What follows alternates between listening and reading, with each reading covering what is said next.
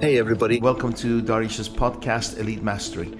I created this series of podcasts because I felt that there's lots of information out there to inspire and motivate individuals like myself and people that I work with throughout the year and all the speeches and talks that I do. So throughout the month and throughout the year, I'll be interviewing people who are experts in their fields and I consider them as masters. Enjoy the show. Our guest today is a great entrepreneur, a personal friend, a media mogul, and a highly sought-after executive performance coach with over 25 years experience helping companies in pharmaceutical, automotive, oil and gas, hospitality, and banking industries. He's a strategic decision maker. Darren has worked for a British military, leading teams of frontline military operations, which I love to know more about, calming chaotic situations and motivating them to achieve optimum performance and results. Darren is the CEO and founder of Unique Consulting, a Dubai-based firm based on helping business owners create result-driven company cultures and harness the leadership potential available within their workforce. Here's what I've been dreading on saying. No, but I'll try to avoid it. He is also the regional director of Alpha Group International, an organization that provides peer-to-peer executive boards with the sole aim of helping business managers and entrepreneurs in doubling the value of their companies within 2 to 3 years. Darren is a master negotiator, talent mentor, radio presenter, exceptional learning facilitator, to name a few, and has advised many government entities, multinational companies, and startups on matters of leadership, negotiation, and talent development. Ladies and gentlemen, please join me in welcoming our guest today, Darren Carrington. Welcome, Darren. Thank you, Darius. Although I wrote this, I did a terrible job of reading it. So, putting this aside, really welcome. Thank you so much for joining us here. I know you're extremely busy. Great How's to be family? here. Yeah, wonderful, thank you. A few blips at the moment, but essentially we're good. But you're a fighter, right? Absolutely, yes. Yeah. Okay. The whole positive outlook on things, that's how we live our lives now. And this is just a blip. I don't know how it came about, but my wife is going through some challenging times at the moment with some surgery happening next week, but it's all good. It's all very positive. I wasn't actually sure. I wanted to bring it up and I was going to ask you how your wife is, but I wasn't sure if you wanted to go public with this, but I'm so proud of you. I think one of the reasons I like you very, very much and we connected when we first met is your positive outlook. I think I've always been positive. I didn't realise how positive I was from a very young age, but I've always been looking at the glass half full perspective, a very sort of growth mindset. Always at a young age? I know you may have recognised that you're a positive guy. Were you always positive? Because that's one of the questions I always ask. Is it in your DNA? I don't know if it's in my DNA. My parents were both lovely people. I lost them many years ago, but they were both lovely people, and they sort of instilled core values, and who I am today I think grew out of those values and ethics. And I was very ill as a child. I was taken away from my mum the day I was born. I had gastroenteritis. So I nearly... What does that mean? What is it? It's basically a stomach disorder. So I was born with that, and I was vomiting, and I was losing stuff from both ends, from the day old. Were you the first child? No, my sister was the first. So I was separated from my mum. And then all the way through my sort of childhood life, all I could really remember was going back and forth to hospitals. I developed a kidney problem, and that was really very inhibiting through my school years. You've been a fighter since the day you were born. Yeah, and I think that's what sort of really prompted that whole positive outlook, because I was always a smiley kid. Whatever was going on, I was always happy and smiley, and I think that's sort of reinforced who I am today, really. So do you think at home your mum kept talking to you about positivity and being strong? Is that what you think it was? Because you said that they enforced positivity, your parents. Yeah. Were they self-employed? Were they employees? Did they read books? What did they know about being positive? My dad, ex-forces, did his apprenticeship in the printing industry, and he was in the print industry all his life. I don't think he was ever aware of what positivity is in the way we know it today, in that whole sort of thinking and acting as if the reality is it's all positive. I don't think that was a conscious thing. I think it was just something that was quite natural. But they were similar in personality? Yeah, very much so. How did they meet? Through work. They worked together. In the printing business? In the printing industry, yeah. Amazing. My mum was from Ireland. She came over when she was very, very young, I think around about 14, and she was doing all sorts of odd jobs, and she was working in the same... From Ireland to UK? From Ireland to UK. Whereabouts in UK? Dublin. Okay. She came from Dublin. From Dublin to? The Cricklewood area, so it's northwest London. Okay. Yeah. Okay. South of it. Down south south. of UK. Yeah, down south. Amazing. And is that where you were born? I was born in northwest London. I was born in Kingsbury, northwest London. Right. Yes. Fantastic. Yeah. So how long were you in the UK? All my life, up until 15 years ago, really. So I worked with an organisation called BFBS, British Forces Broadcasting Service, and we provide... Did you go into that because of your father, because he was in the forces? No, I went into it because I saw such a unique opportunity to get involved in doing radio, which was in my veins, doing radio for an audience that would really appreciate what you did and where you did it and how you did it. So it was something that, it wasn't a conscious decision. I just saw an opportunity and I pursued that opportunity. So it was a radio channel just for the forces? Yeah. All over the world? All over the world. Every base there is. And if you think about the movie Good Morning Vietnam, yes, Robin Williams. That was you. The UK version. Yeah, but we were really sort of like kicking it. We were high tech. We had the first digital studios in the UK, long before any commercial radio stations had them. And we provided radio and TV services to the British forces all over the world. And what was the audience? How many numbers? The British military across the whole UK. You don't think British military is more than a million, really? I would have thought maybe a couple 100,000. No. Their families, their wives, their exactly. kids. So, for instance, we had a UK headquarters in Buckinghamshire, which was on a beautiful country estate. It's amazing. You go to work and you pull into this beautiful, glorious country estate, and you pull up outside of the main building. You go around the corner, you've got this massive satellite farm that will be pumping programs around the globe. And from the outside, you could never tell. No. It's amazing. And we were producing radio programs live and pre-recorded output for the military and their families all over the world, from east to west. Yeah, what I find amazing is that in the UK, there's the NHS, National Health Service, but all the best equipment is bought by them first, and then the private clinics and private hospitals buy from them. Yeah. We don't actually appreciate how much the government spends on brand new equipment, high-tech equipment. So you had the first digital radio broadcasting. Yeah. Literally, I'd go into the studio, and we have a term called hot seating. So what you would do, if you were changing your show, you would swap over during the news, and they'd only have like 2 or 3 minutes for you to see the other person out, for you to get in and get set up.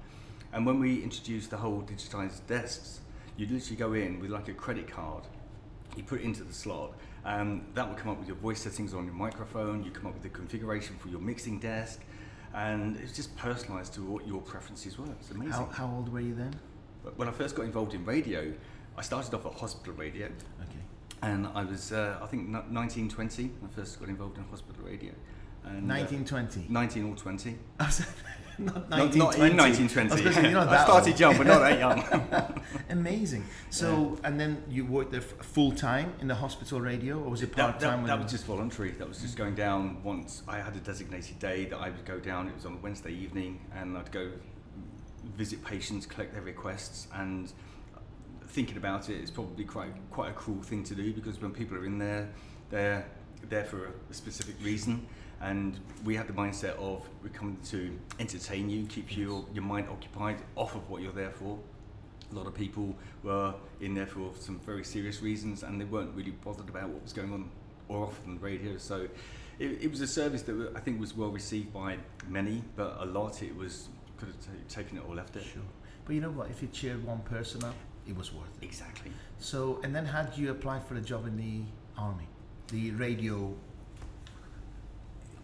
There was a magazine that we used to have in the UK. I was doing a lot of stuff on commercial radio in the UK. So you were well known? I was very active. I was working for KISS, Capital and Radio 1 in London. I was doing a lot of stuff on the regional stations as well. So for the GWR network that had, a good following, and I was doing a lot of stuff for them. And I saw this magazine advert, and the radio magazine is just like a little fanzine magazine that would come out weekly. And I subscribed to it.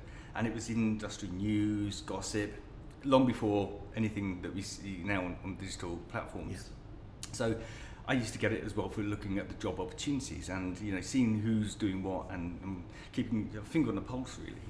And I just saw this advert, and it was looking for a quite a bizarre way of going in to work with the military, but it was just literally a short-term contract for 3 months to go in as what they called a technical operator. So you would be operating studio controls for some of the presenters whilst they were closing down the London studios and moving them to the Buckinghamshire studios. And I went in there. Loved Not even as a presenter. Not even as a presenter, but within 4 weeks of going in and doing this, what we call tack hopping in the trade, and I put a proposal together, because at that time I was working for KISS. I was producing the dance chart on KISS FM in London, and I proposed to do a dance program, and they said, well, we've got dance covered.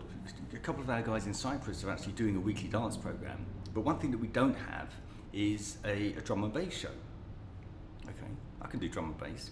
Because working with KISS, I was producing Fabio and Groove Rider at KISS, so yeah, I could do drum and bass. So DC's Drum and Bass was born. Amazing. Yeah. Amazing. So within 4 weeks of working there, I managed to a show. I guess now, if you get into the army or the radio, they'll do 1,000 different checks, background checks and everything else. Did they do any of those days? Absolutely, yeah. They still did, yeah. Not necessarily because we were a private company, but we were contracted by the MOD, Ministry of Defence, to provide this service. And it was a long-standing, now I think you're talking about 70 years that we've had this, I still say we had this service that we were providing. And it was everywhere they would go, we would go and follow them. But a lot of it was voluntary, because a lot of it was going to areas that were deemed to be hostile environments. So you'd put yourself forward to volunteer to go to those, which I did. So you travelled? I travelled a lot, yeah. And only if you were travelling to... Why would you want to travel when you got this beautiful studio? Did the actual audience want you to be present locally? Did it help? Because I believe it helps the morale of the people. It's a morale boost. Yeah. So, for instance, when I did I travelled all over the BFBS network, and some of it is beautiful. Like I was posted to Cyprus, what we call a nice sunshine posting. That's not really deemed to be hard work by any standard. But going to somewhere like Iraq or Bosnia or Kosovo, where things were still quite active at that time, it's stuff that when you go out there, that these guys, they're away from their families for 6 months. Yes. They might have 2 weeks, what they call R&R, in between, but they don't always get that. So 6 months is a long old stretch. So if you go out there and you visit and you sort of include them into what you're doing, they open up and they give you a lot more. So you get a lot of live content. shows and things. Absolutely, yeah. So all the troops will gather. Would entertainers come? Because I know, like in the World War II, Bob Hope and stuff like this. So you'll have entertainers coming supporting the troops. Well, BFBS was part of an organisation called SSVC. So the Services Sound and Vision Corporation. So SSVC was the mothership, like a big umbrella. Then underneath that we had BFBS Radio, we had BFBS TV, we had the cinemas. So we'd have films being sent out to local cinemas all over the world. We'd have CSE, Combined Services Entertainment. So they would provide all of the live shows. So they would send out a full sound and lighting crew, a full 4 or 5 piece band, 3 or 4 comedians, and a dance troupe as well. It's a proper business. Absolutely, yeah. So when you think about Good Morning Vietnam, it's nothing like that. The concept is exactly the same, but the reality is very, very different. Scale. Yeah. Amazing. So how long did you do that for? That would have been in the early 90s, right? I joined BFBS in 97. Wow. Yeah, amazing. joined BFBS in 97. And how long did you do this for? I was with BFBS for just around about 12 years. So when you said you actually were in the army... I wasn't in the army. I wasn't in the army. I was a civilian. I see. Yeah, but you witnessed things. We got to go where they would go, and they always used to say, well, if they're here, it can't be that bad. Because we were civilians, but we had to go through specific training that would equip us to be prepared for going into hostile environments. So did you come across situations where you think, this is not for me? This is not for my eyes. This is not what I got paid to do. Did I ever feel threatened? I came in war zones and say your safety, your colleagues' safety. Not so much safety in terms of direct threats or on a one-to-one. I was in Iraq on a Skype call to my wife, who was in Cyprus at that time, and I was in my what they call Corimex, so it's just like a converted cargo container. Yeah. And I heard this really weird noise that was going overhead, and it's a noise that I hadn't been familiar with. And it's really bizarre because when I first went there, I was having a brief from the outgoing station manager who said, right, he was going out the next day. Literally, I'm in one day, he's out the next day. So it was a really quick brief, and he was a very short attention spans type of person. So, you know, be quick, get it done with next. Yeah. A lovely guy, but if you want the detail, forget it. You're not going to get it from him. So literally, we were talking, and there was an explosion, and I'm ready to hit the floor, and he just looked at his watch. And I said, "You've been here too long." He said, "No, I haven't." He said, "It's okay." I said, "What do you mean it's okay?" They would do controlled destinations at certain times of the day. So if it was happening at 2:15 or 2:45 the hour, you wouldn't have to run for cover, because still be vigilant, but essentially, you know, it's a controlled destination. I know. Yeah, so I got into that whole way of doing things very quickly, and whenever I heard anything, I would no longer be jumping for my helmet and body armor. You flew normal airlines, or you flew with the army, or with the troops? Flew with the Royal Air Force. That's yeah. amazing. Yeah, so going into Basra, my first experience of going into Basra International is really bizarre, because about 20 minutes outside of Basra, you're flying in by night. Yes. So they asked you to put on your body armor and your helmet, and they don't just dim the So lights. from the outside, you look like a troop. Yeah. You look like one of the troops. Absolutely. Right? Do you carry guns? No. A couple of our presenters over the years asked if they could be issued, and they said no. Yeah. But yeah, so about 20 minutes out, they just not just dimmed the lights, they cut all of the lights on the inside the cabin, and we literally just almost like spiraled down into descent and touched the ground, and that was it. So quite a scary entry into Iraq. And did they always tell you where you were going to go, or you just ended up in countries not knowing where you were? No, I always knew where I was going to go. Yeah, I didn't always know when I was coming back, but I always knew where I was going. That's amazing. You need a strong relationship, don't you? You need a strong partner to put up with all that. Yeah. So what made you leave? A great question, and I still question today, if I hadn't have made that decision, which is really, really tough, if I hadn't have made that decision, would I be the person I am today? And I know the answer to that would be no. What BFBS prepared me for in so many different ways was amazing, and because it was such an amazing company, there were people that had been there for 25 or more years. So it got to the point, and there was a glass ceiling. Yes. And it was in 2007. I came back from our station in Decatur. So we had 3 stations across the island. I was based in Akrotiri, and I was the program director. Akrotiri is just below Limassol in Cyprus. And we had another station over in the east called Decatur on another base. We had another studio in Episcopi. So Akrotiri was the main station, and I went up to our Decatur station, visiting our team up there and seeing some of the audience. And I got back, and my boss said to me, "You've been posted to the Falkland Islands next year as station manager." Wow. And I'd been to the Falkland Islands, and it's an amazing place to visit. Not to live. Not to live. Especially when they couldn't guarantee whether it was going to be 2 or 3 years. The winters are dreadful, no? Yeah, and there are no trees down there, by the way. Why is that? They cut them down?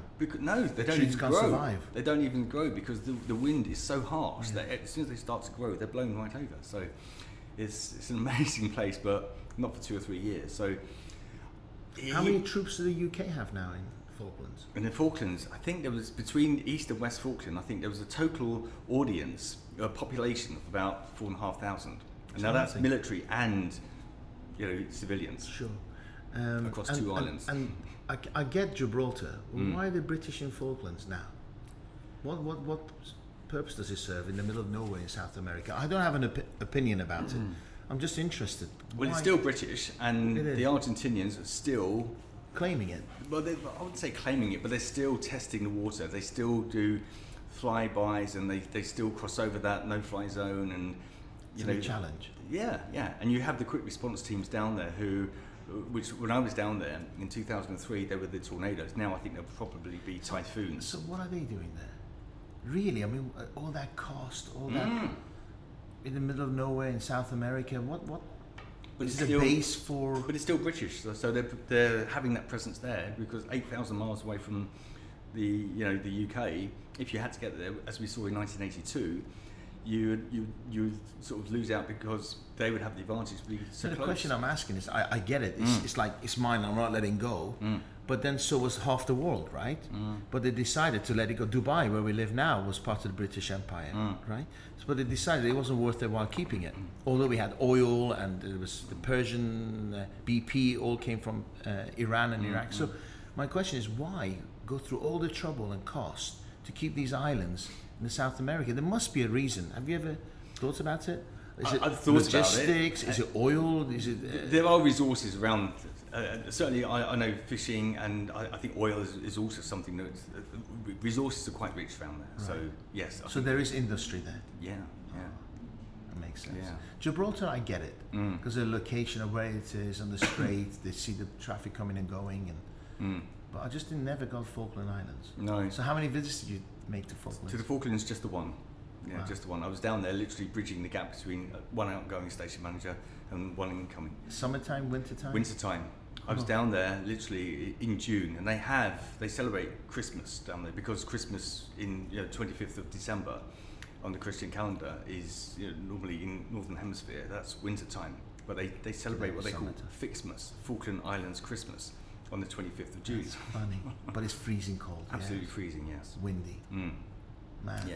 They say the weather conditions down there can vary. You get 4 seasons in a single day, and the military have built. It's almost like Battlestar Galactica, or they call it the Death Star. It's just a series of corridors linking one part of the military unit to another, and you don't have to go outside because everything's linked from these corridors. Wow. It's protected against attacks, the weather, everything. Yeah, it's mainly for the weather. Weather. It's mainly for the weather. But Do they have like shopping malls and things, or no? Just corner shops and stuff like that. Not even and it's that. all relying on the supplies from the UK. Yes. I guess. So you go into Port Stanley, which is twinned with Whitby in the UK as well. So you go to Port Stanley, and you know when everything is arrived, because the shelves are full and everyone's in there getting 2 or 3 days even. Things are starting to look a lot thinner. By the end of the first couple of weeks, things are really running out, and it's that sort of. They fly them in, or does it come on boats? Both. Amazing. They're really amazing. You wonder why people want to live there. But I guess to the people that grew up there, that were born there, who know nothing different, And they speak English. And they speak English, yes. A friend of mine married a Falkland Islander, and she's very well educated. She left the Falkland Islands with her son. They spent a tour in Cyprus, and she was doing some other stuff in the UK. And they got divorced because he is very much he calls himself a Romany. He's constantly travelling. She couldn't put up with that. She wanted to settle. She wanted to go back, and she went back to the Falkland Islands. Yeah. Wow. Yeah. She's a journalist there. She ran the island's newspaper called the Penguin News. So she had a bit of a monopoly there, didn't she? Yeah, absolutely. She hated competition, right? Yeah. No matter how crap you are, you still dominate the market. Mm. Yeah. Salary of about £2 a month or something. all the ticket sales. Amazing. Yeah. Amazing. So sorry, you were saying you were asked to go to the Falklands. You didn't know the length of time, so you decided to second thoughts about staying. I spoke to my wife and I said, how do you fancy going to the Falkland Islands? Just to gauge her reaction, because it's not just about me. Talking about daft questions, right? And as a dependent, her opportunity to work is very limited. Whether you're in Germany, whether you're in Cyprus, whether you're in Gibraltar, it's limited.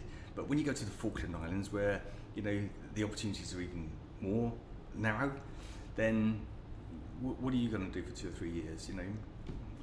Think about what you would like to achieve.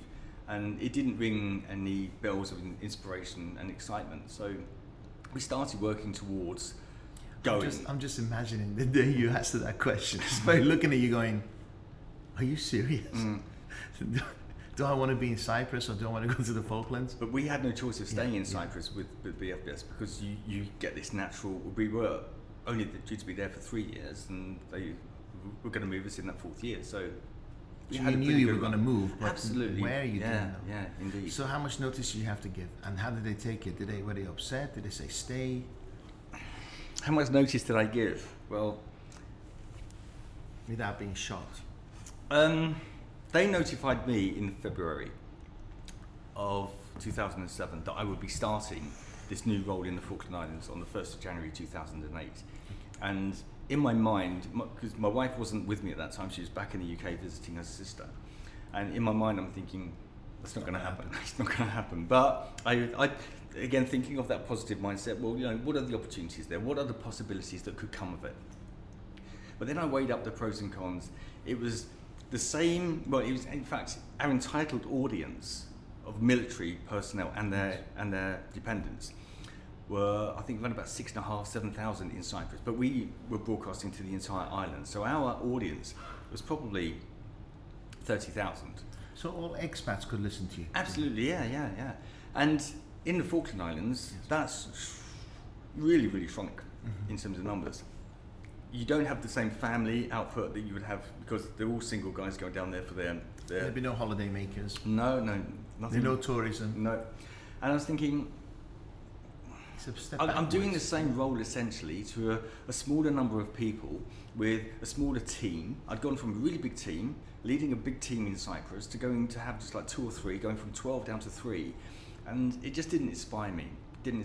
And I think if we grow, we should be moving forward, not either standing still or moving backwards. And I really felt that would be a backward step. But after more than 10 years, that's quite daunting to even consider such a thing. Absolutely. Because BFBS was a safe haven. It was a family-oriented unit. And if you'd stayed, you probably would have been there. Yeah, and some of my former colleagues Still are are. still there, and they're still doing great things. But it might be for some, it wasn't for me at that time. So you would have been late 30s, 40, right? When I left there, I was 2007, So- you would have been 40. 41. Yeah. Yeah. So For a fresh start. yeah, and we had 2 dogs at the time. So getting those down to the Falklands, they can't be flown down there. There are no specific pet carrying organisations, and they have to go by boat. And you have to speak to the shipping company, who would then put you in contact with the captain of the ship, who would then speak to his crew and say, look, this couple have got a dog or 2, and do you want to have some extra money to look after them? And you have to trust that they'll look after and feed them on time. It's not like the dog's going to come and tell you, Dad, the last 2 weeks was a nightmare. No, but I'd also heard, I did some heavy research, and I found out that there were dogs that had jumped overboard, and of course they're not going to go back because they can't slow the whole carriage down. There were just too many things that. Every box was unticked. Yes. Yeah.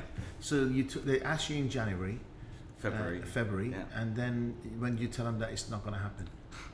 I was going through the whole, in preparation for it, I was going through the whole process, and in 2007 I undertook a sporting event as one of a team of 7. It's called the Marathon des Sables, which is an ultra distance series of marathons across the Sahara Desert. So I was the token civilian with these other 6. You participated? Yeah. So you always been an athlete? No. I used to Although do you had health issues, you became an athlete.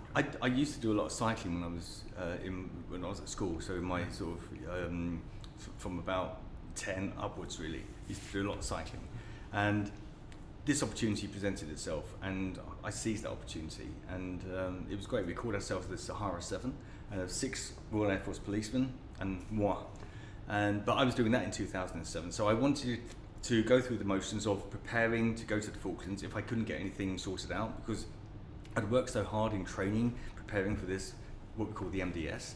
So I had to get that, and then when I got back from that, then I was focusing on what my next move in my career would be.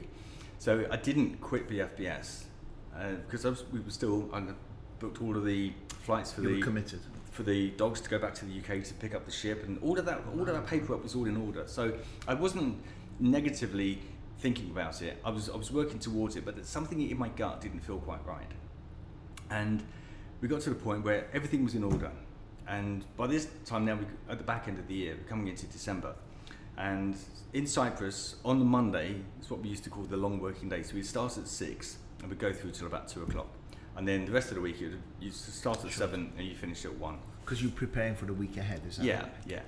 And I was in the office and I was at my desk, and we had one show going out. It's what we called the Tea Time Show, 4 till 7. And the presenter was in the studio. Nobody else was in the office at all. The lights were off. I was just my light on my desk. And I picked up the phone. I phoned home, and we lived on camp. I lived literally 2 minutes away. And I phoned my wife and I said, I'm going to ask you one question. And whatever your answer is Alexa. fine by me. She said, okay, what's the question? I said, just speak from your heart. Just, do you want to go to the Falkland Islands? And there was nothing. I said, She okay. didn't want to upset you. I think she knew, but she didn't want to say because she didn't want to influence. Yeah. And I said, okay, that's all I need to know. She's like, but I haven't said anything. I said, I know. That's enough. Yeah. Silence can speak, loudly, more than words can ever speak sometimes. Nice. And your silence is screaming at me at the moment, and that's all I need to know. So with that, I went in to work. I said, I'll be home in a minute. So we had dinner. We had a good chat. And we agreed that I would go in the next day and I had my notice in. But also the next day, it was on I think the 11th or 12th of December, the removal company was due to come in and start packing us up that day. So I went into work and the first thing I did, I phoned them and I said, look, I'm really... A month before you were supposed to be there. Sorry? A month before you were supposed to yeah. Wow, and I said, look, I'm really, really sorry, but I'm not going to need your services because I'm not going to be packing up today. So from that phone call, I then went in, spoke to my boss and I said, I need to speak to you about the Falklands. He said, well, we can't change anything now. Yeah, last minute type. And I said, look, I'm not looking to change the decision about going to the Falklands. I know you need to fill that slot. However, it's not going to be with me. But you have to. I said, I've thought about this long and hard. I've been thinking about this since February. Yes, I was in the Sahara. I had plenty of time to think about it. This is one of the hardest, if not the hardest decision I've ever had to come to. And the fact that I'm only making it now shows that I'm not rushing into this. And it's the right thing for me to do. He said, so what are you going to do? I don't know. I'd been out to Dubai. I'd spoken to Gulf News with a view to having the role of head of Radio 2. And there was no official offer at that time. And it was really taking that leap of faith. And I was weighing up, if I had have gone to the Falkland Islands and I decided to leave, I would have had to repatriate us back to the UK, which would have been very costly. Yes. Did you pay tax while you were inside? Yes. You still pay tax. Yes. If you'd gone to Falkland Islands, you still would have paid tax because it's a British. Yeah. So it was a tough decision to make, and I think I'm a stronger person for it, having gone through that and having. They didn't give you a hard time. Yeah, they did. Yeah, they put me on gardening leave straight away. So I went in and I did my show. Unbelievable! After 10 years. Yeah. After nearly 12 years. Wow. I did my show and I finished, and then by that time, and it was an example of what I use in my sort of business coaching today. Yeah. The controller of the radio station, he was reactive.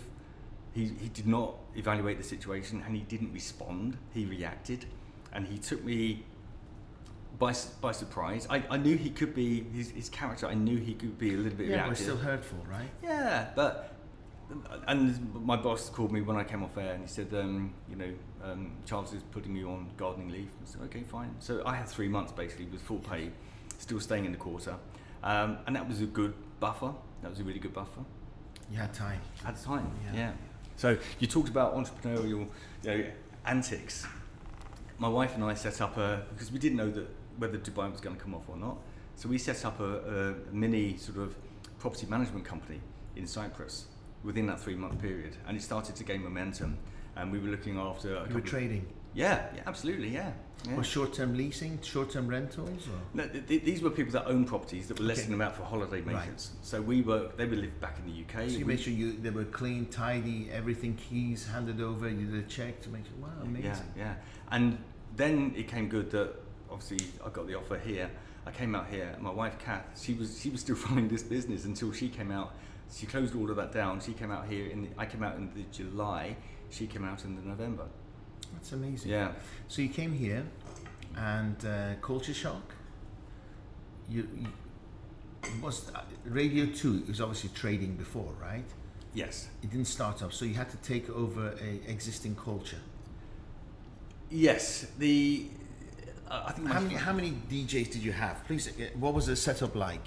And what is it like now? Or numbers wise, has it grown? Is it still there? Numbers wise, it's shrunk now. It's such a shame what's happened to Radio 2.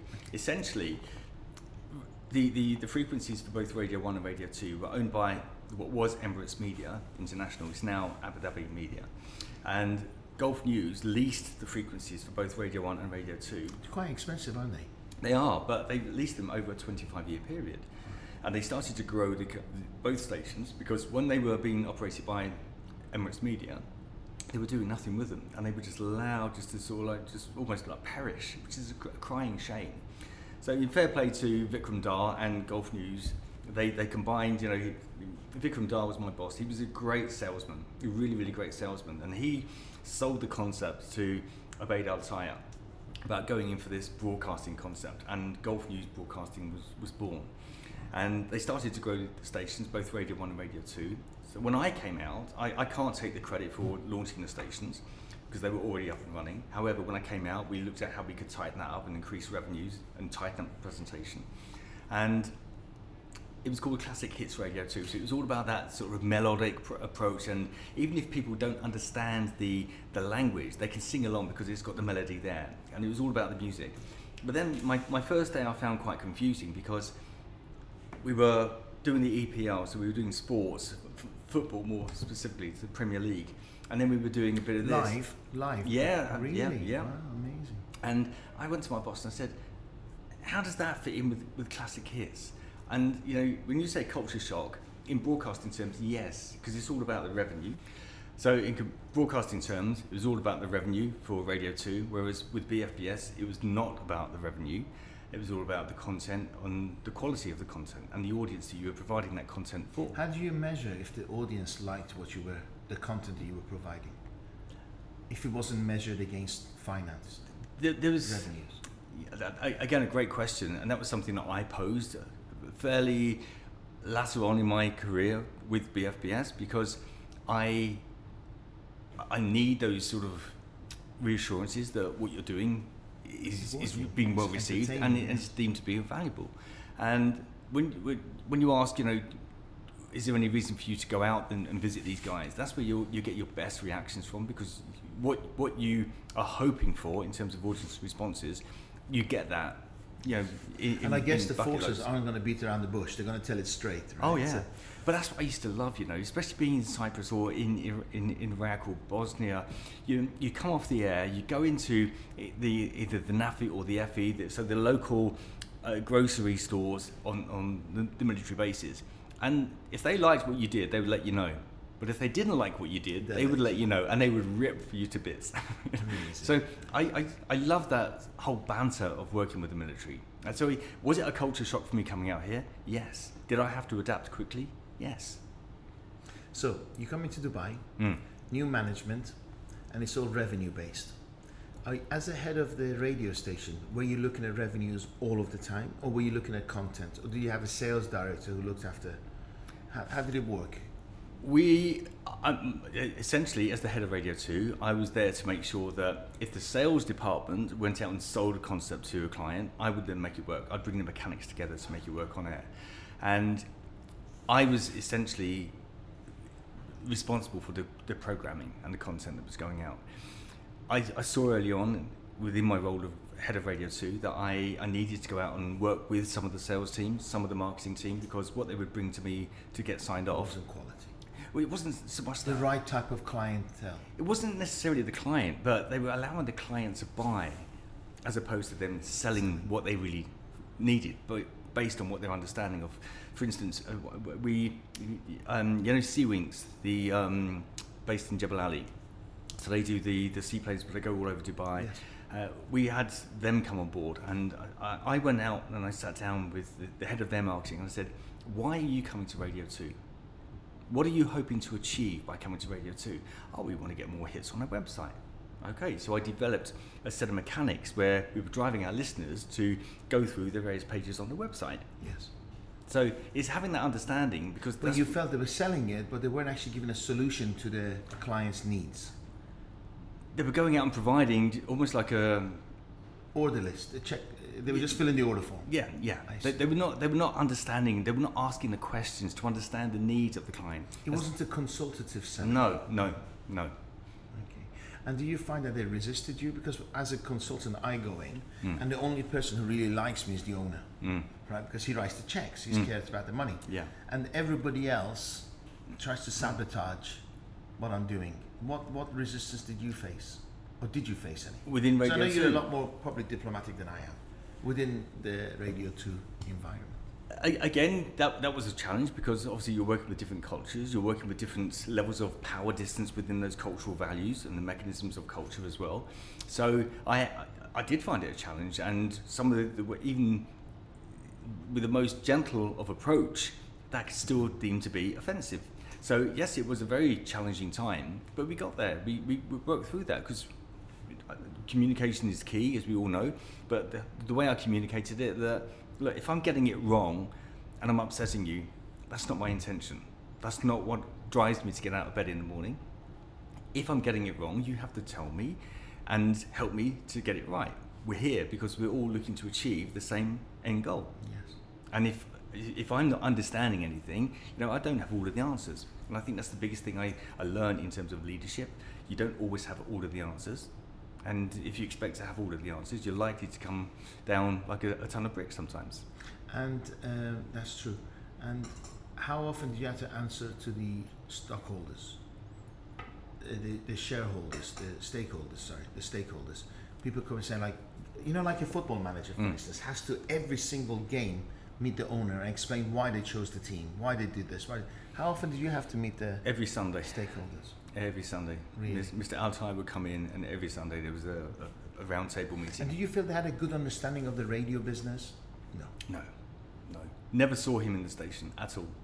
He would come in, the meeting would be in Golf News, so the whole complex of Golf News down by Suffolk Park, yes. The paper side was over there. We were in a tucked away corner, but everything involving him was over in Golf News. Amazing. In his boardroom. So it was just numbers. They looked at numbers. It's good, go. Every Sunday the same thing. Yeah. Wow.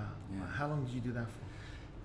Not very long in the grand scheme of things, because when I left BFBS, I didn't know if I was falling out of love with radio or I was falling out of love with BFBS. So that whole going through that decision and making that happen gave me an opportunity to see if it was radio or if it was something else.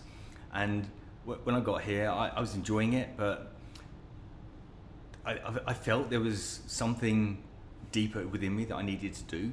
And whilst I wasn't on air when I came here, I did put myself on air. I was doing the greatest hit show in the mornings between 10 and 11, or 9 and 10, I can't remember now, it's such a long time ago. But that was keeping my finger on the pulse, especially with the audience as well as keeping my skills polished. And it was digital then. By this time it's digital. Everything's digital. Yes. Right. Yeah. And I took myself off air again, because my role as head of Radio 2 was, yes, to lead by example, but the time that you would be out of the office in your role as head of Radio 2 and being DC on the radio, then that to me, it was counterintuitive. Sure. And I took a responsible decision to remove myself. And it wasn't about my ego. I thought, you've done that, now it's time for you to do something else. So I focused purely on that, and I just realised that we were doing really, really good things, and the revenue was going up and up and up, the listenership was going up and up and up, and even though there was no official benchmarking of audience figures here, we knew we put our own good job. Yeah, we were doing a good job based on the agency responses, etc. But I felt there was something deeper within me that I needed to give back on a wider level, and whilst creating great radio content and making sure that people are happy on the way to work, on the way home, and the bits in the middle of the day, I needed to do something else to help people get one step closer to be a better version of themselves. Before we go there, I've got two questions to ask you about the radio business. Radio 2, were you competing with Radio 1 while you were there? No. Two different products, two different things. There was no competition inside the company. There was a slight crossover, so if they were doing sort of 15 to 25, we were doing sort of 25 to 40. It was an understanding. Yeah, there was a cut-off point there, but my radio career didn't end there, because when I left Radio 2, I set up on my own as a broadcast consultant. Oh wow! Helping other radio stations. That was the initial concept, but it sort of evolved. But you had a second question. Sorry. The second question is, here I've noticed in Dubai there's one particular well-known DJ who dominates at the moment. Okay, Virgin. Mm-hmm. Now, were you constantly thinking maybe we should pinch that particular DJ, bring him over, or get another character similar to that person to compete with them? Was it personality based on DJs, or was it the music or the audience? Do you see where I'm coming from?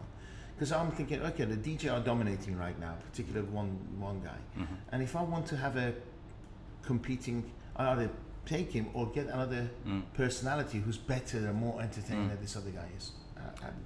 I love that question, and when I'm speaking about radio, because I sort of inject radio into everything I do, because that's always in me. If you slice me anywhere, you'll see radio running through my veins. So I always make comparisons to radio or create analogies out of radio. And whenever I speak to anyone about, you know, if I'm doing a presentation skills session and I say, why do you listen to the radio? Yes. Okay. What station do you listen to? And they'll tell me. Okay, why do you listen to that radio station? What is it specifically that attracts you to that radio station? And they'll say exactly what you just said. Oh, it's the music. Oh, it's the crew that they have on in the mornings. It's the combination of voices. And so when you're looking to staff a show, get talent in, it's a tough job. You know, I used to get daily. I would get inundated with people sending me what we would call air checks, voice tracks or something. Air checks. You know, snippets of. Ideally, there should have been live demonstrations of their show, but invariably they were just pre-recorded and produced. So rehearsed. Yeah. So when you get them, if you were to get them in and have them doing an interview for you, you say, well, okay, just go into the studio and They would struggle. They would struggle. There would be a gap. What you've heard is nothing like you're experiencing now when they should be doing this live. So you can sort of see through some of those.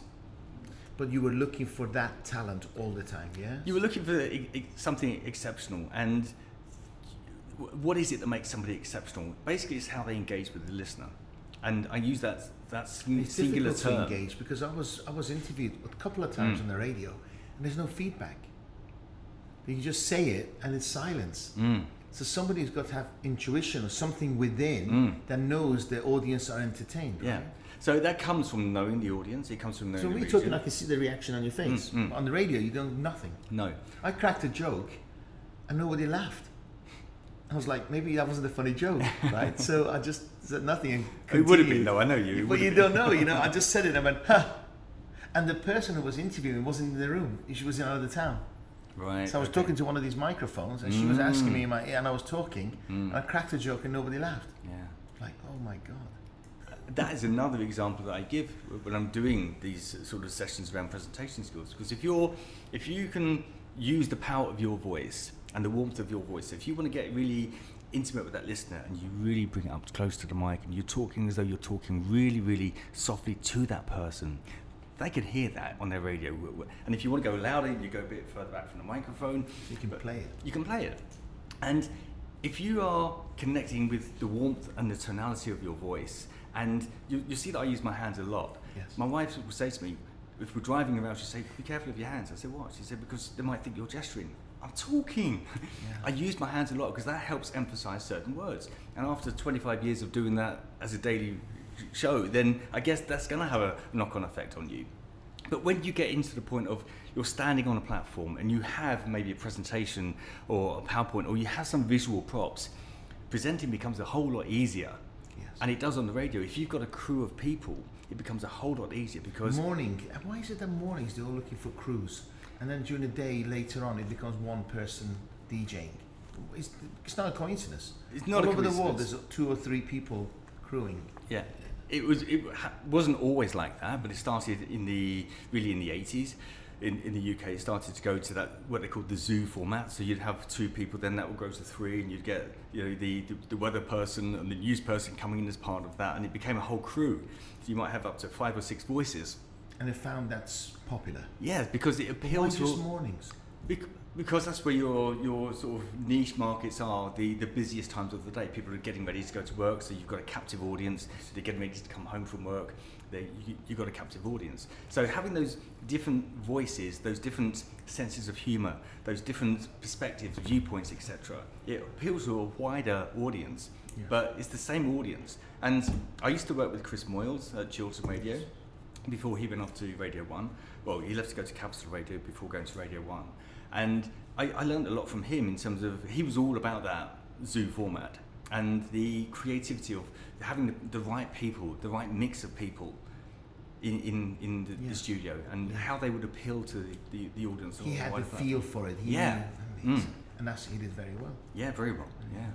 Now, I lecture against radio advertising because I think if you can't measure it, don't advertise. If you're marketing, you've got to be able to measure return on investment. And for many years, you sold radio advertising, or you help people sell radio advertising.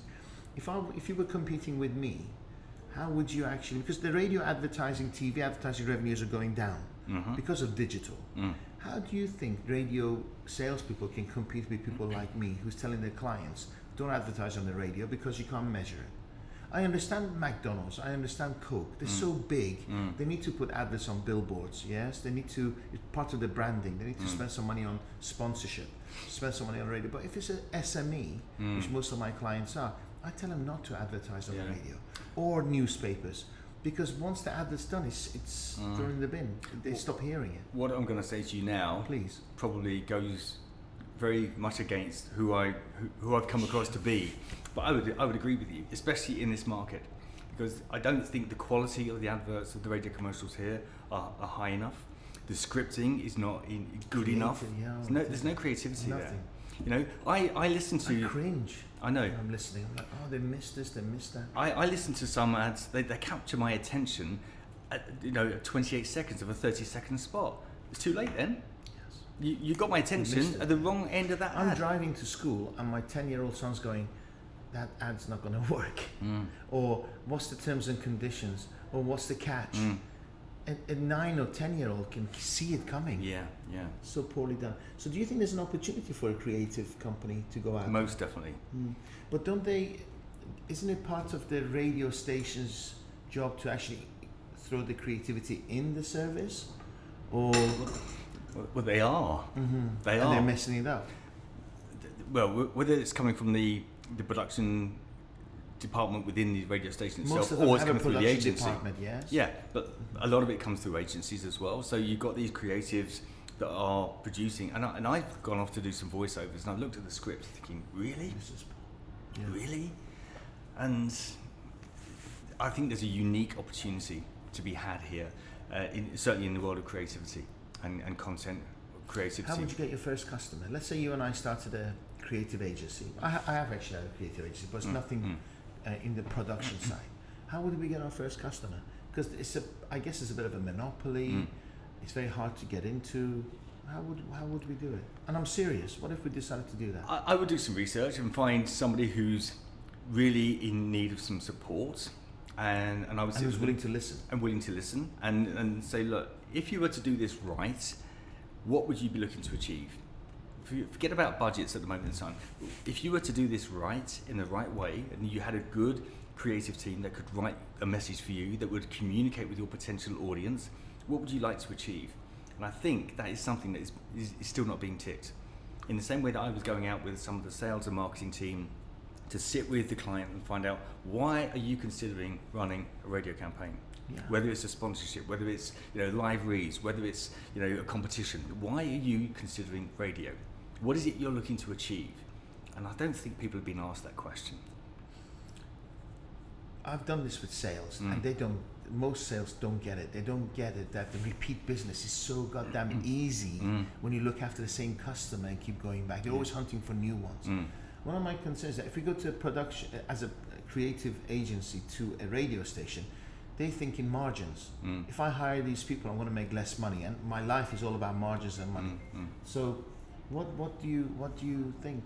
Do you think it's still doable?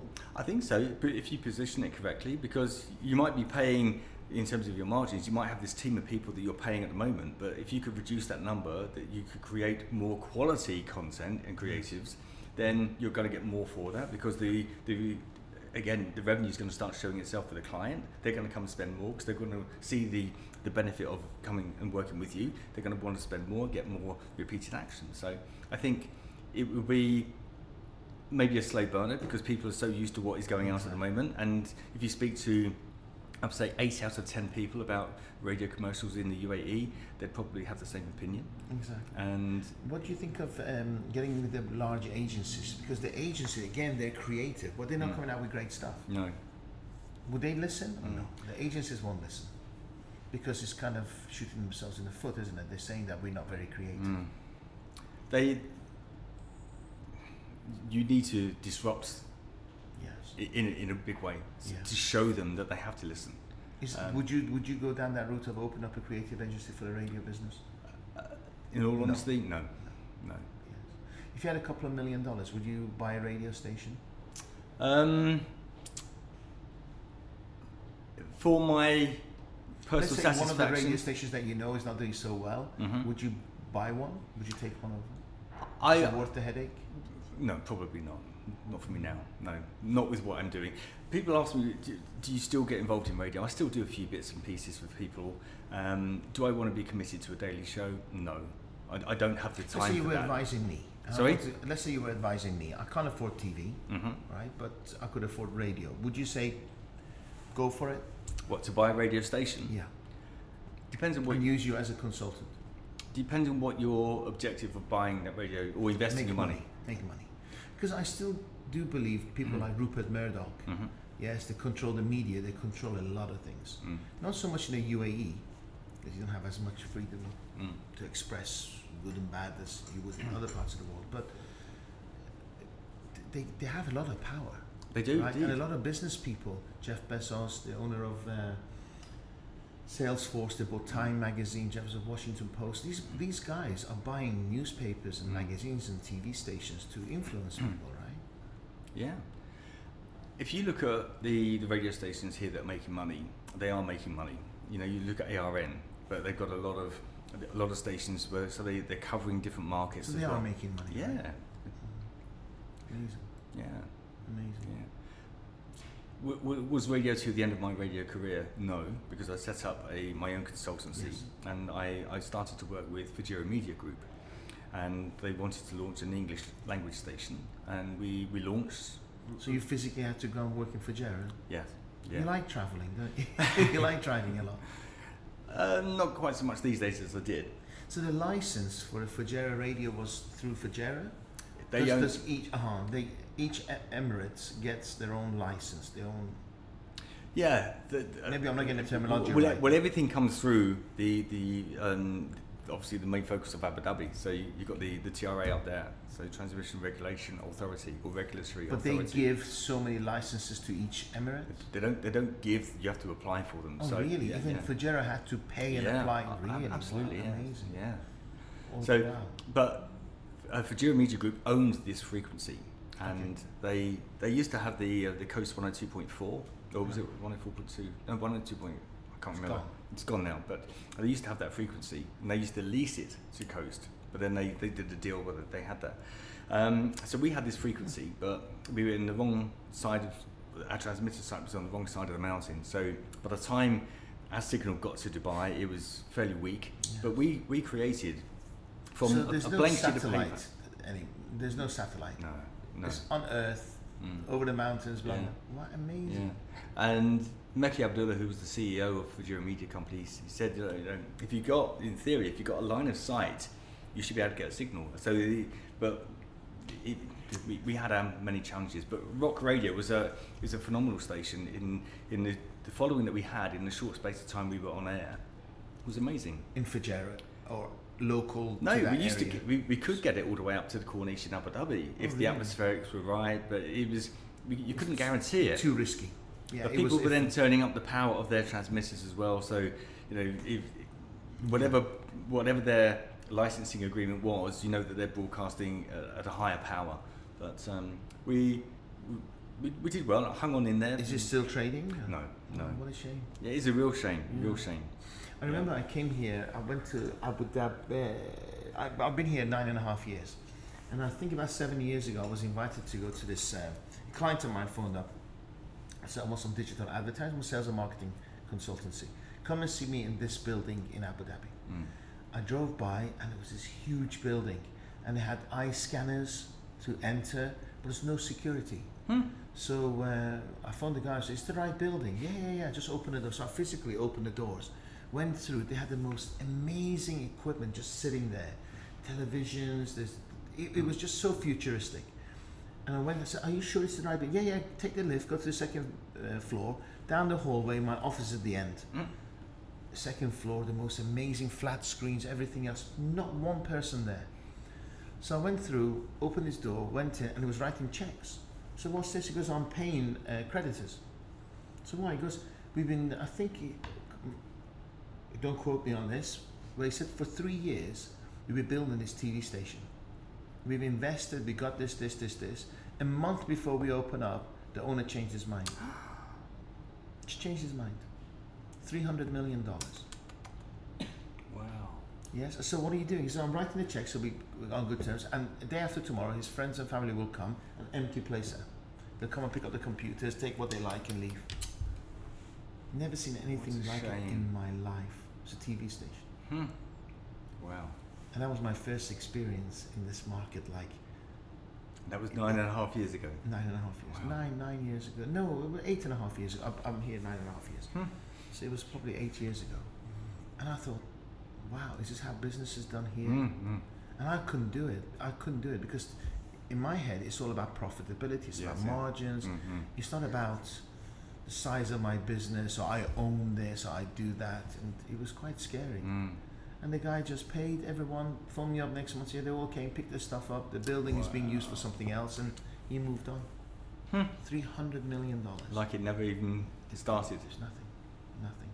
Hundreds of people have worked for this station for 3 years and nothing else. Yeah, interesting. Such a shame. So you went into self-employment. That was a wake-up call, right? You had to get your own license, you had to, visa, you had to get everything. No customers, no nothing. How long have you been in Dubai or UAE before you did that? 2 years? About 2 years. Literally just under 2 years. So after Fujairah, did you have any other clients?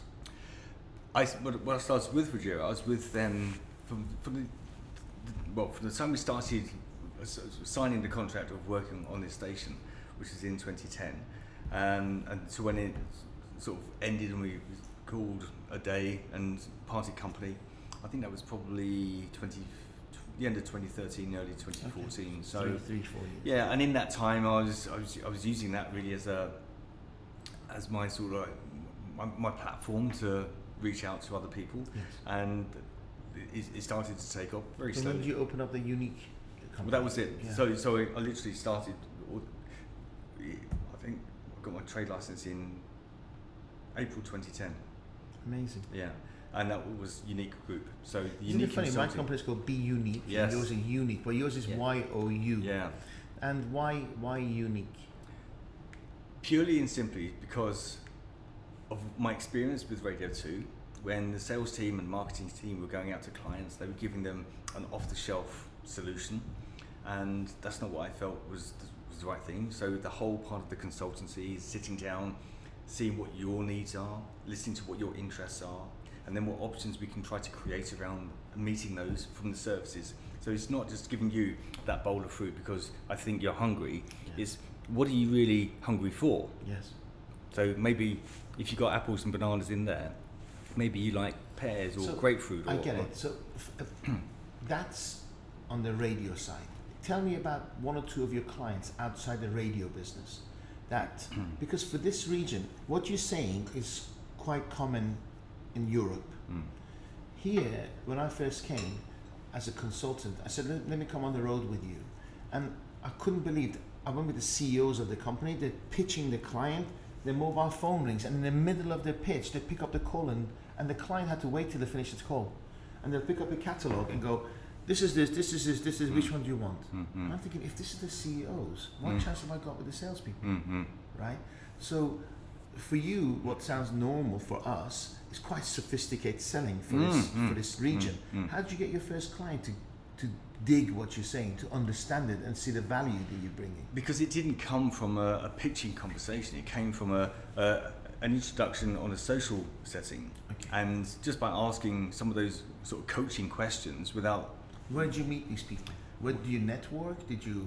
How did you meet these prospects? It was through a friend of a friend. So this person introduced me to somebody, and I think you guys have got a lot in common, and it was just literally having a conversation over coffee. And it wasn't any sort of expectational conversation. It was just having a coffee, getting to know each other because person X introduced us, And it sort of went from there. So they liked some of the questions I was asking, and some of the questions I was asking were prompting them to think about their situation and what they might be able to do in a slightly different way. So tell me about your first client outside the radio business. Well,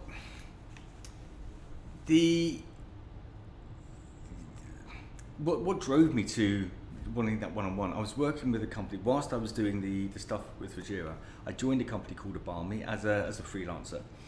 Abarmi had been in the region for 30 plus years, and they were very much into doing team building, team development work, and it was very much you're the client, and these big sort of corporate clients, Etisalat, government, Dubai Police, all of those big companies, and they'd have fantastic half-day, one-day or two-day events. So in the coaching and event business, right?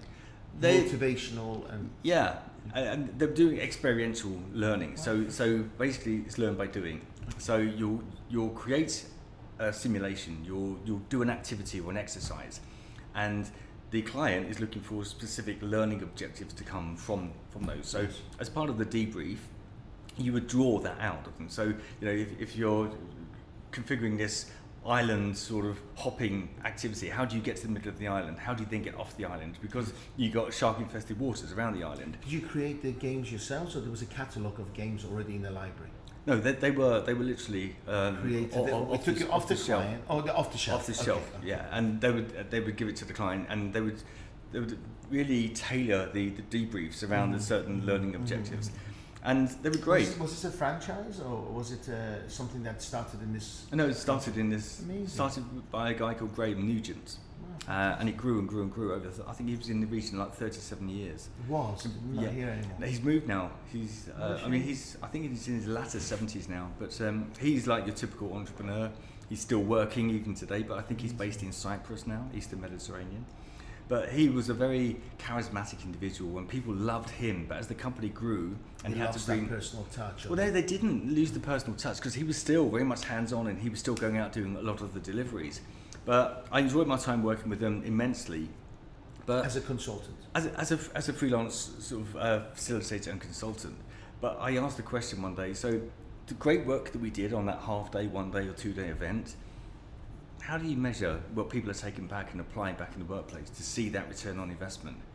And there was no answer, because that wasn't being did the job and moved on. Yeah. Right.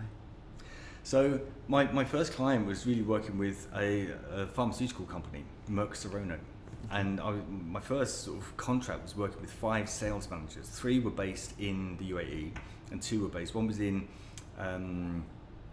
Yemen, and the other one was split between Kuwait and Bahrain.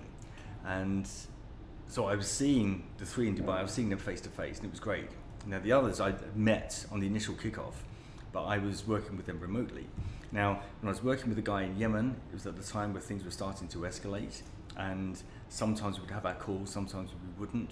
And having the experience of working with the military, working in hostile environments, when you're going through rocket fire and mortar attacks, and I'd be on the Skype calls with him, and I could hear stuff going off, and and he was still doing business. Yeah, he was still doing business, and he was a lovely guy, really, really lovely guy. So a lot of our coaching was around his ability to deal with all of the concerns that he had for his family, his team, and all of this is going off and building around him.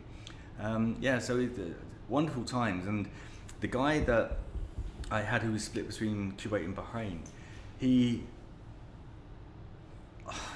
I'll never forget the call that after 6 months of working together, he called me. It was in the early part of January, just literally into the new year, first week into the new year. And he called me, he said, "I just want to say thank you." And I said, "Why?" He said, "Because when we first started working together, he was way under his target. He was completely demotivated. His teams were going off and doing things quite, in opposite directions. And what he managed to do is finish 116% above target. Wow. And he phoned me to thank me, and he said, "I wouldn't have been able to do it without you." And I said, "Well..." You probably would have left the job. I was just shining the light. You followed the light, and you took the action. But we had some really sort of harsh conversations. I've noticed that I'm more aggressive, I think, when it comes to consultancy. I'll go in and say, right, this person can make it or can't make it. It's black and white for me. Okay, if they can, I'll invest in training. If they can't, get out, because they're terrorizing your business, blah, blah. So there was 5 people in there. Mhm. All of them had potential in being trained, yes? Have you ever gone in and said, right, this person's a terrorist in your organization, get rid? I don't just go in and sort of talk behind their back to say to the employer or their manager that this person's not right. I would talk to that person, and I would talk to them about the. And again, we all know that we all have different opinions and points of view and perspectives on things. So I would ask them, I would give them that opportunity to see things from a different perspective and what they might be able to do. And if there's still no response and they really are there just to fill the time and tick the box, then I will, because you know I have my loyalty to the client, but I've got to give that person the fair chance. I've got to give them the fair chance. See, I don't. I go in and I just say experience says that this person will or will not make it. Yes? Are they motivated or not motivated? Because I think you can teach a motivated person, but if somebody's not motivated, you can never teach them because they're not willing to learn. Or somewhere along the way, they've lost the loyalty to that company. Somewhere along the way, they've lost their way. But that's why, love. Why did they lose that motivation? Or did they not have it there in the first place? And if they didn't have it there in the first place, why on earth did you employ them? You see, I actually think that in this market, there's room for you and me. I'm not saying you're right, I'm wrong, I'm right, whatever. It's just that I think the nature of the clients that I inherited, they wanted things happening tomorrow. Okay, so if you got a client like a pharmaceutical company, they have time. They want to see improvement. Yes, I get a client. If you don't get the sales next month, I'll go bust. You with me? It's more urgent. It's make it happen tomorrow. They've screwed the business. They want to. I went to a shipping company. If I hadn't turned the business down in 3 months, shipping, they would have gone bust with 2,500 staff. You can imagine. Right, so I had to go and bull in a china shop and turn things around. But this is where my sort of passion for leadership comes in, because I still believe with my hand on my heart that nobody gets out of bed in the morning with the intention of going in and doing a bad job. I truly believe that. If they aren't doing the right, if they're not doing right in terms of the expectations for that role, there's a reason for that. Now, have they lost the motivation? If that's the case, what happened for them to lose the motivation? And a lot of it comes down to the lack of leadership skills in their managers or supervisors. What if they've got used to getting away with it? What if they got used to getting paid for not doing much? So they go into a habit of being lazy, taking shortcuts, and it's not serving the company well, and it's not serving them well. But they've always got paid. But the company is at fault to a degree for allowing them to get into those habits. 100%. 100% the company's at fault.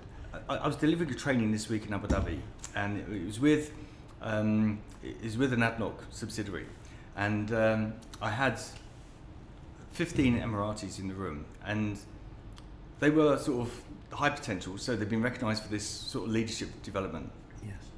And you say that I've got a very soft approach, but I talk them through various behavioural preferences. And I take them through a DISC model. Are you familiar with DISC? Yeah. So I take them through DISC model, and I'm not a high D. And for your listeners and viewers, you know, DISC is about understanding our behavioural preferences. So can I just go through the model very quickly? Of course you can. I'm off red. I'm off the chart red. Yeah. So that red is. So if you think about DISC and how we can evaluate other people and see ourselves. Now, Dr. William Newton Marston, he devised this concept, and he understood that our behaviour could be measured on 2 axes. So basically how we tend to be around people and how we tend to approach tasks.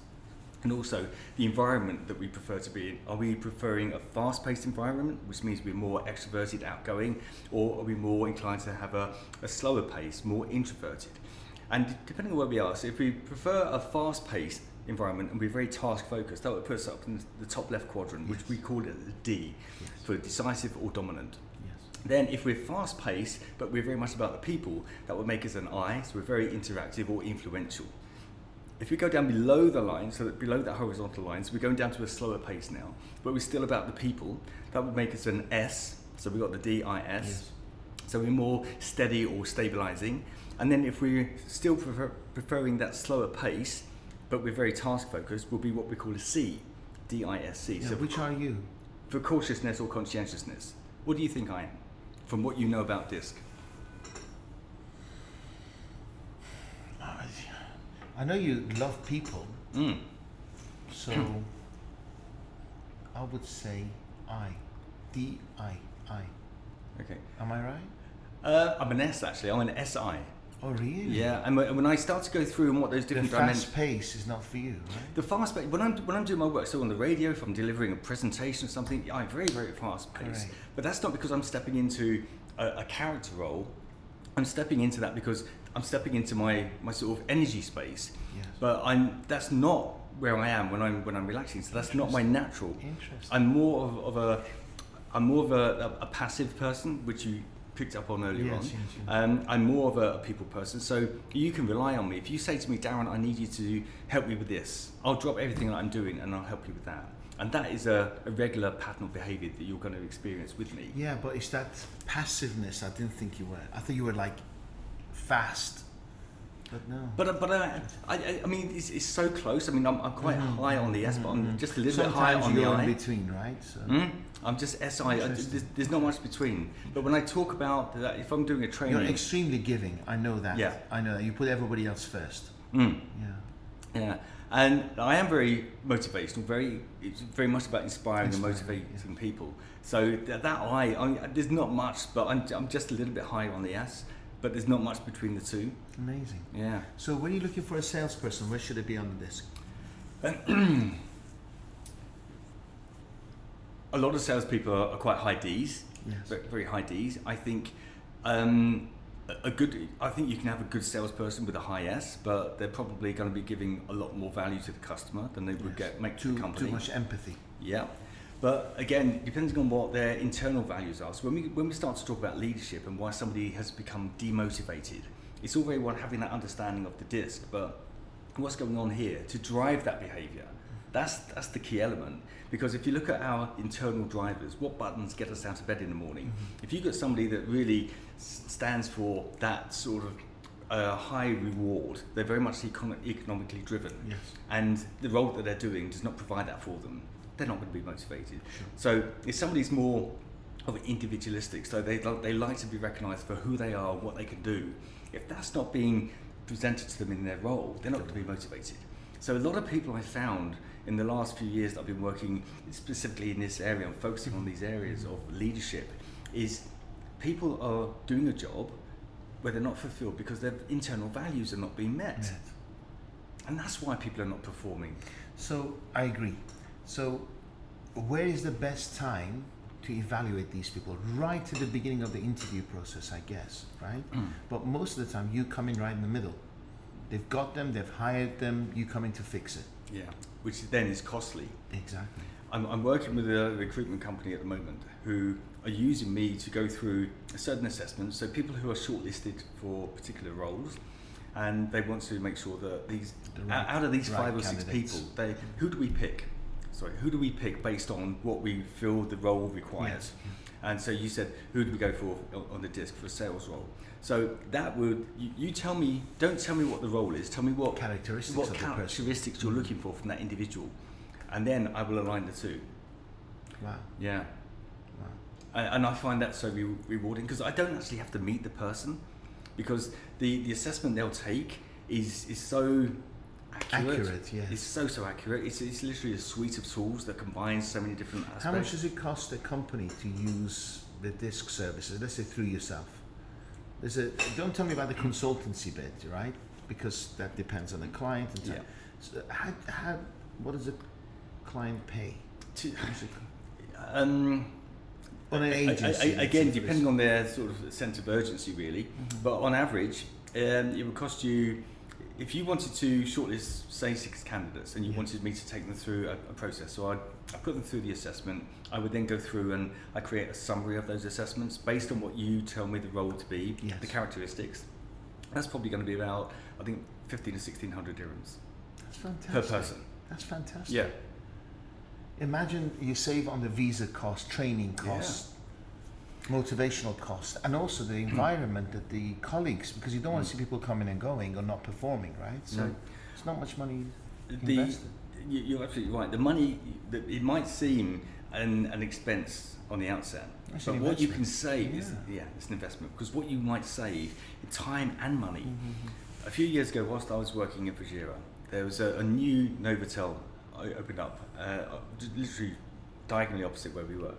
And I got to know the GM. And they'd been obviously open for a period of time, 3 months before they actually opened the doors. They were getting training. Yeah, training, getting events up and running. And their sales manager was the GM, a very well respected and very experienced general manager within the hospitality industry. And he decided that this person was right based on the CV and the interview that was and his conducted. experience, Exactly. his gut feeling. Yes. Now, they did not perform from day one. Okay. They started to show the right signs, but they started to show a lack of performance almost immediately. So we were talking, and we met in, a very neutral setting. We met in an event that was... It was like over dinner or over coffee or a drink or something, just a chat. I can't even think what the event was, but it was a networking event where I was introduced to him. Hi, how are you? What do you do? I'm the GM of this hotel. Okay, great. What do you do? And he just expanded from there.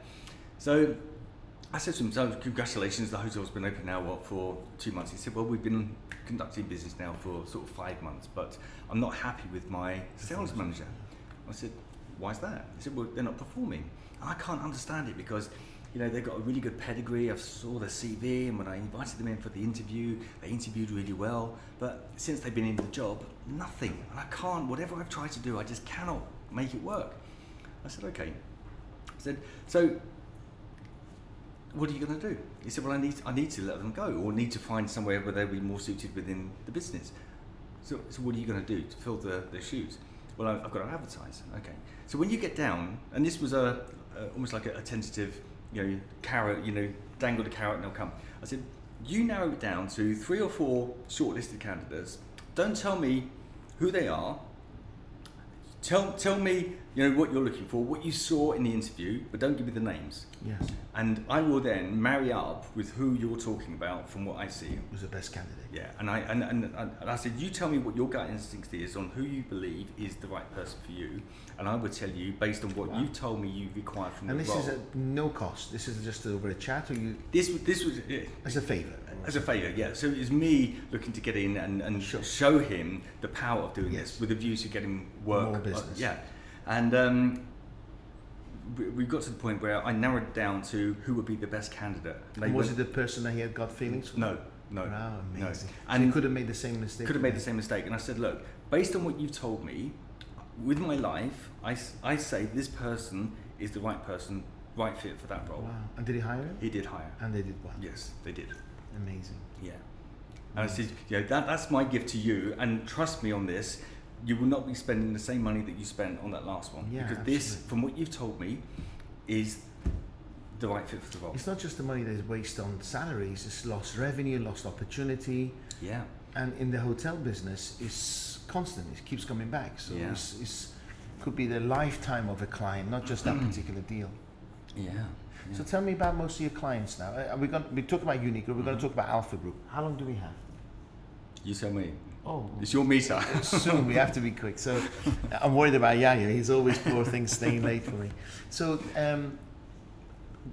clients, Unique Group. How did you come to meet Alpha Group? Tell me about what this is where you and I met. Yes, yeah. Well, about 4 years ago, I was approached by a company in the UK asking me if I would be interested in having a chat with them to represent them in this region.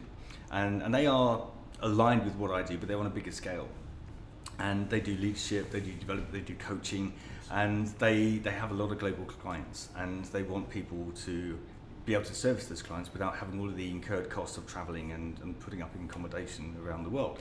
So they also work very closely with a company based in the US, in Boston, Massachusetts. So to cut a long story short, I went and had a chat with them. They do a lot of training delivery, a lot of coaching, and I signed to represent them. So I'm still independent, but I represent them. So I get to travel the world, as well as deliver stuff here for them. I get to travel the world delivering trainings to wonderful people all the way around the world. And do they give you the curriculum, or you add your own bit to the curriculum? No, it's all theirs. It's all their IP. So basically, their clients are big oil and gas industry, blue chip clients. So these are global programs that are delivered. Is that the same company as Carina? Carina Cross? No, Never heard of no, this. no. I know Carina really well, but it's not the same company. So that's great. But then I was still looking at how I could scale the number of people that I could actually have interaction with and help grow. Are you depending on them giving you tasks, right? So you want something more consistent and more. Am I right in saying that? Yeah. Because you want to be in charge of your own destiny. I do, and I also want to find other ways of how I can help people to grow. So the Alpha Group. So money being a byproduct. Yes. Yeah. So you want to help people, but you know you'll get paid. The better job you do, the more money you get paid. Exactly. Right? And that's how it's always. By the sound of it, that's how it's always happened to you. Yes. Right. Yeah. Because I don't hear you talking about money at all. No. And you've done touch with extremely well. It's not, first and foremost, it's not about the money, and that comes down to that economic driver as well. Do I have a high economic driver? No, but my altruistic driver is very high. And byproduct of that is money. Yes. Wow. So give good to other people, and that revenue will come. So and you don't spend time. I noticed you don't spend time worrying about it because you believe most people are good people. I do. Most people will pay you for a good day's work. Yes. Amazing. Yeah. Amazing. So the Alpha Group. I congratulate you, by the way. Thank you so much. In a very cynical world, it's very rare to see somebody like that. And I actually believe most people are good people. You're going to kiss a few frogs. Yes. But most people are good people. But again, even driving here today, there was a guy who he was in a truck, a pickup truck, and he just pulled out in front of me. And killed you. He could have done if I hadn't been quite so alert, but was he doing that to me personally? No. He did. I don't think he had any intention to pull out in front of me and cause me to swerve or you know. So you decided not to go crazy. I tooted because I needed to make him aware, so he had to get back in lane. But I truly believe that was not an intention on his part. He just did it, and that's how we operate. We do things from a habitual perspective. Well, something interesting happened to me yesterday. Okay, and I'm not proud of what I did. Not at all proud of it. I'm going to say this in public. I got up early in the morning here at 7:30. Had my meetings. Had a bank manager meeting at 9 o'clock. Okay. So I finished everything, left the office, got there at 9:05. So I was already late. My accountant's with the bank manager saying he's waiting. I parked the car at the wrong branch. And I walked and I'm sweating and I realized I'm at the wrong branch. Came to the car and 3 cars are parked like this and 1 car are parked in front. Okay? Blocking me and 3 other guys. So this guy comes out and says, "Is this your car?" I said, "No." "Is this yours?" And he says, "No, I'm the guy next to you. I can't get out either." So the guy had left a card under the windscreen. So I called the number and he's not answering. By this time I'm soaking wet. My accountant's phone up saying bank manager's waiting, right? So I'm getting wound up. Called this guy 20 times. After about 50 minutes he answered. And I wasn't very polite. I said, "Move your car." Okay? So I waited. 17 minutes later, he's waltzing down. I physically attacked the guy. I really did. I went over, and I'm not proud of it. I lost it. Absolutely lost it. And, you know, he kind of apologized, got in the car and drove very speedily away from the scene. I'm sure he did. Okay? Whilst I was chasing the car and kicking it. Afterwards, I was shaking and I was like, actually, that was uncontrolled anger. I'm not proud of it, right? But what an idiot. I know. 37 minutes I waited and I missed my appointment. The bank was peeved off with me. I set the appointment 3 weeks before. And the guy, don't tell me this guy's not an idiot. Don't tell me he had no bad intentions. To leave the car there, with the doors open, with a card there, he doesn't answer his phone. But I do believe that hang on, the other guy next to me, cool as a cucumber. "Hey mate, you know, I missed my appointment." And I'm like, you're just going to get your anger issues sorted and you'll be fine. But I think I was brought up to make sure that he doesn't do that again. Are you with me? Yeah. If it was 2 of us like the other guy, they would have thought, "Oh, it's okay, just let him go." And he'll probably do it again. But I promise you, he will never park like that again. Well, you might think twice about it. Yes. But his actions that he took... If he does, I'm going to go past and check it out. But the actions that he took to park his car, he did not have the intention to upset you, not miss your meeting. Sure, that's just a consequence of his action. So... have I got sort of more mellow as I've got older? Yes, because I'm starting to see the world in a very different place compared to 10 or even... That's probably why I've already had a heart attack. That's probably why. Maybe, I don't know. But is it like a decision you're making, you mellow, but do you inside this turbulence and then you go, calm down, or it's just you just Yeah, I do. And what I say about this whole sort of not reacting anymore, but evaluate. And I use the iceberg as a good example of this, because up to 95% of what we do is below the water, and that's our subconscious mind. So 95% of what we do, your internal dialogue, is how you're talking to yourself. It's the stuff we do without thinking about it. Yeah. So when you react to that guy, you're not doing that at a conscious level. That's not Darius thinking, I'm going to go and have a go at this guy. You're doing it from that 95%.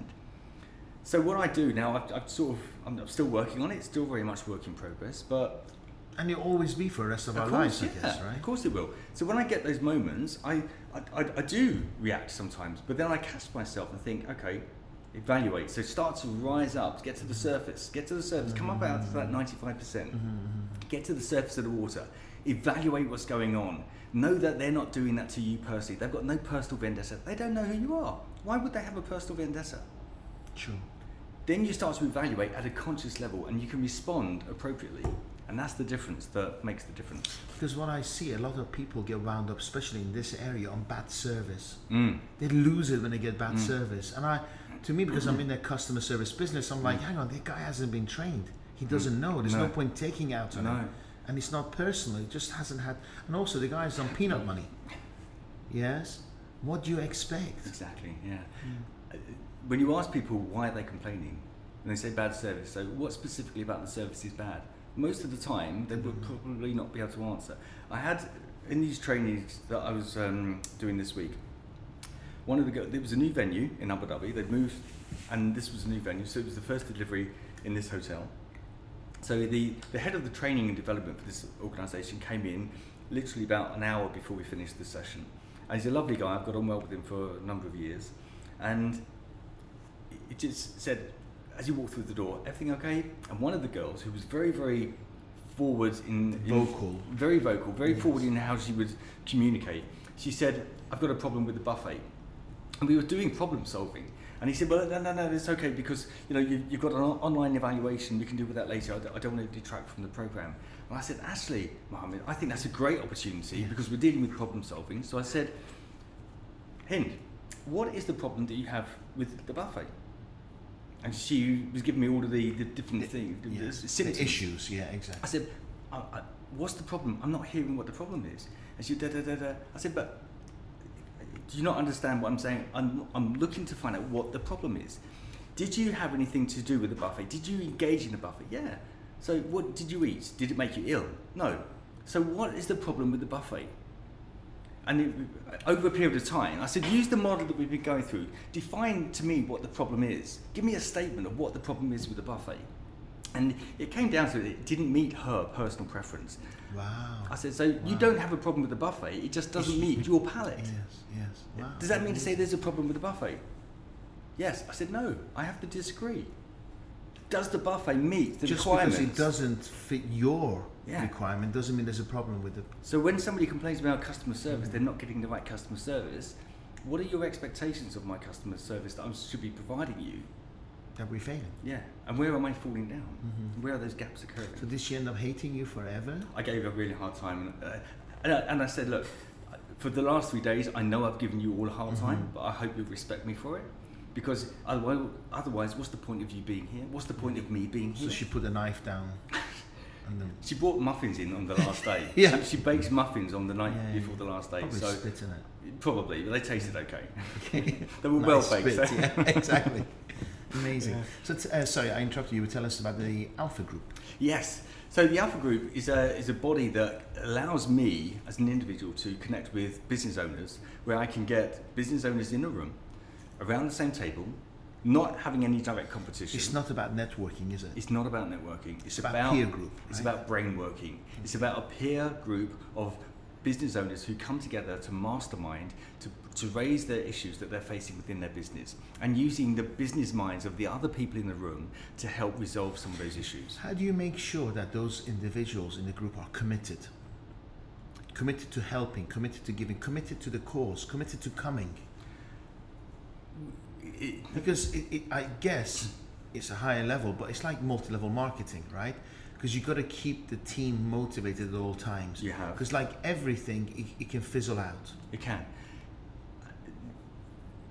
it's not a registration process to become a member. It's an application process. And part of that application process is that you are invited to apply once we've gone through and had a conversation. So As we did. So as we get into that... So you were filtering me, or you were actually going through the process of whether I choose, but I felt it was just a conversation. Yes. Naughty man. But the conversation is not... It's not sinister. Yeah, and it's not interview. It's not interview, but it's just listening to that person, and you are all about giving. Yes. And you said to me, I'm not too bothered about taking anything away, but I want to be able to give back. Sure. That's the mindset we're looking for. If everyone comes to the table with that giving mindset, abundance, they will naturally take stuff away as well. Do you find that the peer group become friends? Yes, yes. Interesting. And you'll find that as the board grows, you know, there are people that are getting a lot of traction already, and they're getting a lot of responses positively in their business already, and you can see some of those relationships starting to form. Because you meet once a month, but the communication goes on in between them. It does, and that's where the Alpha Group sort of has that distinct difference between other groups that offer peer-to-peer. So where are you going with the Alpha Group? Because you've been doing it for a short period of time. You've got one group, chapter. What is it called? A group? It's called an Alpha Group board. Yes. Board. Yeah. So do you have a vision of having a number of boards, number of groups? I would like my vision at the moment is to get 3 boards going, and I think there's a lot of work involved in making those happen. Yes. So if I could actually have 3 boards of 10 people, so I'm making a difference on the boards of 30 people. How many lives am I helping to impact through the number of employees and the families? That's, you know... Well, I worked out, we actually have through our work here in my company, we affect over 500 people. Yeah. Directly, through salaries. Amazing. It is amazing. These are children, women that we don't know, people's lives all over the world. It's very powerful. Literally in Africa, in Southeast Asia, Central Asia. It's amazing. Europe. Yeah. So that's what the Alpha Group provides me, a platform to help people and scale the number of people I can actually impact without even knowing them directly. And they can still, the individuals in the group can be themselves. They don't have to fit within a criteria. They don't get medals and badges and bring a guest in. There's no pressure, no nothing. No. The only thing is you're conscious helping each other out, caring for the member in the group. Absolutely. So we start with a recap on what somebody took away from the mastermind in the previous board and how they've applied that in their business. So they have to be a little bit accountable. They have to be to the group. That's where the Alpha Group is the differentiator. Accountability. The accountability. So what you commit to taking away in this board, you agree to start implementing that from this afternoon. You're leaving the board at lunchtime. You're going to start applying this in your business this afternoon. Amazing. And you've got accountability partners that will hold you to that account and those actions across the whole month. So when you come back, you've committed to your board of members that you'll come back and you'll share what you've agreed to take away. Even if you did it and it didn't work out, share it with the group. Yes. So what could I do differently? And this is where the promise of growing the value of your business, at least doubling it within 2 to 3 years, because that accountability of taking it from the board. So it's not just getting together for a couple of hours once a month. You're actually working on your business. You're investing time in yourself, on your business. I noticed that there's, personally speaking, now in the group there's several people that I know their businesses, right? And in previous to even getting to know that they're in the Alpha Group, I felt I could really help them out with creativity and marketing and stuff. Is this something that I should not do in the group because I'm that enthusiastic and I want to help? Or are you with me? And they've never met me before. I join and it's like this guy going, hey, I've got an idea and you can do this, you can do that. Do they think, what the hell is this guy on? Or do you suggest that we should hold back and build relationships? And what do you think? That's not what the Alpha Group sets out to achieve. However, it will come. That's my character. I'm very enthusiastic. I'm just jumping in and help people out. I can see that happening in the breaks, but when we're quite structured. I'll say we're very structured actually. Okay, so we start with the workbooks. We'll be all working on a fast growth strategy when we go into the board first thing in the morning. We'll then break, have a coffee, 15 minutes, and then get back. And then we'll do a mastermind. So if somebody comes to the board and presents their mastermind, so they have an issue that they're facing within their business, and it's causing them sleepless nights, let's face it, business owners have that, right? All the time. So they come and they have the awareness that they can share that within a safe environment. The board members then will ask them questions to get deeper clarity around what they believe that issue to be. And then they will present. Collectively. Yes. And you know what? Sometimes that in itself, just having a room full of people asking you questions around your issue is enough to create a shift. And these are all leaders, right? Yes. Oh my God. And quite intimidating, really. It's because very my tough. peer group is me. Yeah. Friends, none. No. Acquaintances, many. Right? To be in a room full of similar-minded people with the same problems, same challenges, or they've faced them before, it's really quite intimidating. But where that mindset comes in of wanting to give, you know that the intent is always good. Positive. It's always good. Yeah. Wow. And then if the questioning alone is not enough to sort of steer you into the right path, what the board would then present as possible solutions is just mind-blowing. Absolutely mind-blowing. So if somebody comes with a marketing or sales query, I know that you'd be like a machine gun, you know, coming up with that. Not necessarily in every meeting. No, it's within a structured parameters of the business. Yeah. But if you have a chat over the coffee and somebody asks because they think that's your expertise, then you're willing to do so. Indeed. Because the last thing I want to do in the first meeting, I've certainly want to step on toes. No, I don't think that would be the case at all. And let's face it, if anyone can get any tips or insights around sales and marketing that's going to enhance their business, I'm sure they're going to receive that widely and with open arms. But the Alpha Group is an amazing concept and allowing us to do that. And the Alpha Group is just under 10 years old now, and we've got a footprint in 24 countries. I'm actually very impressed by it, and it's not an advertising, because I've actually decided to join, and I'm looking forward to our first meeting. What I liked is the Napoleon Hill peer group. Yes. You know, was it Firestone? Was it Firestone, Edison, and Ford? Yes. They were the same peer group. They went together, they meditated together, and no coincidence, they all became billionaires. Yes. Yeah. Right? And that's really powerful. Yeah. Really, really powerful. From Think and Grow Rich. Exactly. Exactly. And again, if you think about that book, and if your viewers and listeners have not read that book, it's probably one of the best reads you could ever invest your time in. Yes, it's the first book you got to read if you're into personal development. Yeah. And it just, but when I read that book, so many things fell into place for me that I've been doing without realizing it. Yes. And just if you don't have that peer group and you sort of create a peer group in your mind, that whole mastermind, and you ask your visionary peer, they have the answers. They have the answers. But when you have a room full of people that have those answers, by the tens of potential solutions, I've never left a board yet without my hair tingling. Did you have to bring hair into this subject? Sorry. Please. Hair tends to be a very sensitive subject to me. Yeah. Sorry.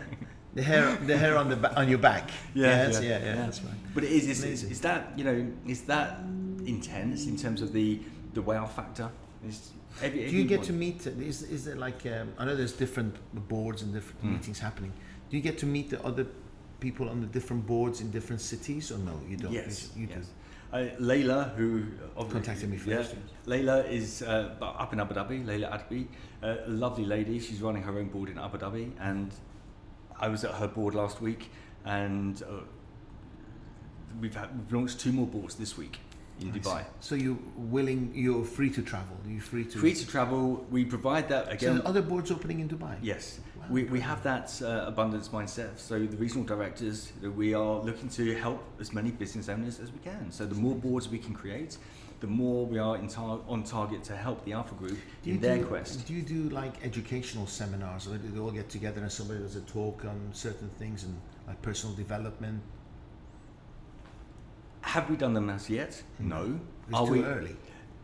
I think now is probably the right time to start thinking about those. Once I think we get the summer rush over and we get to the back end of August and September starts creeping in, I'm going to look to do some more of those, because I think getting people interested by showing what they can achieve as being part of such a board, I think is going to be very powerful.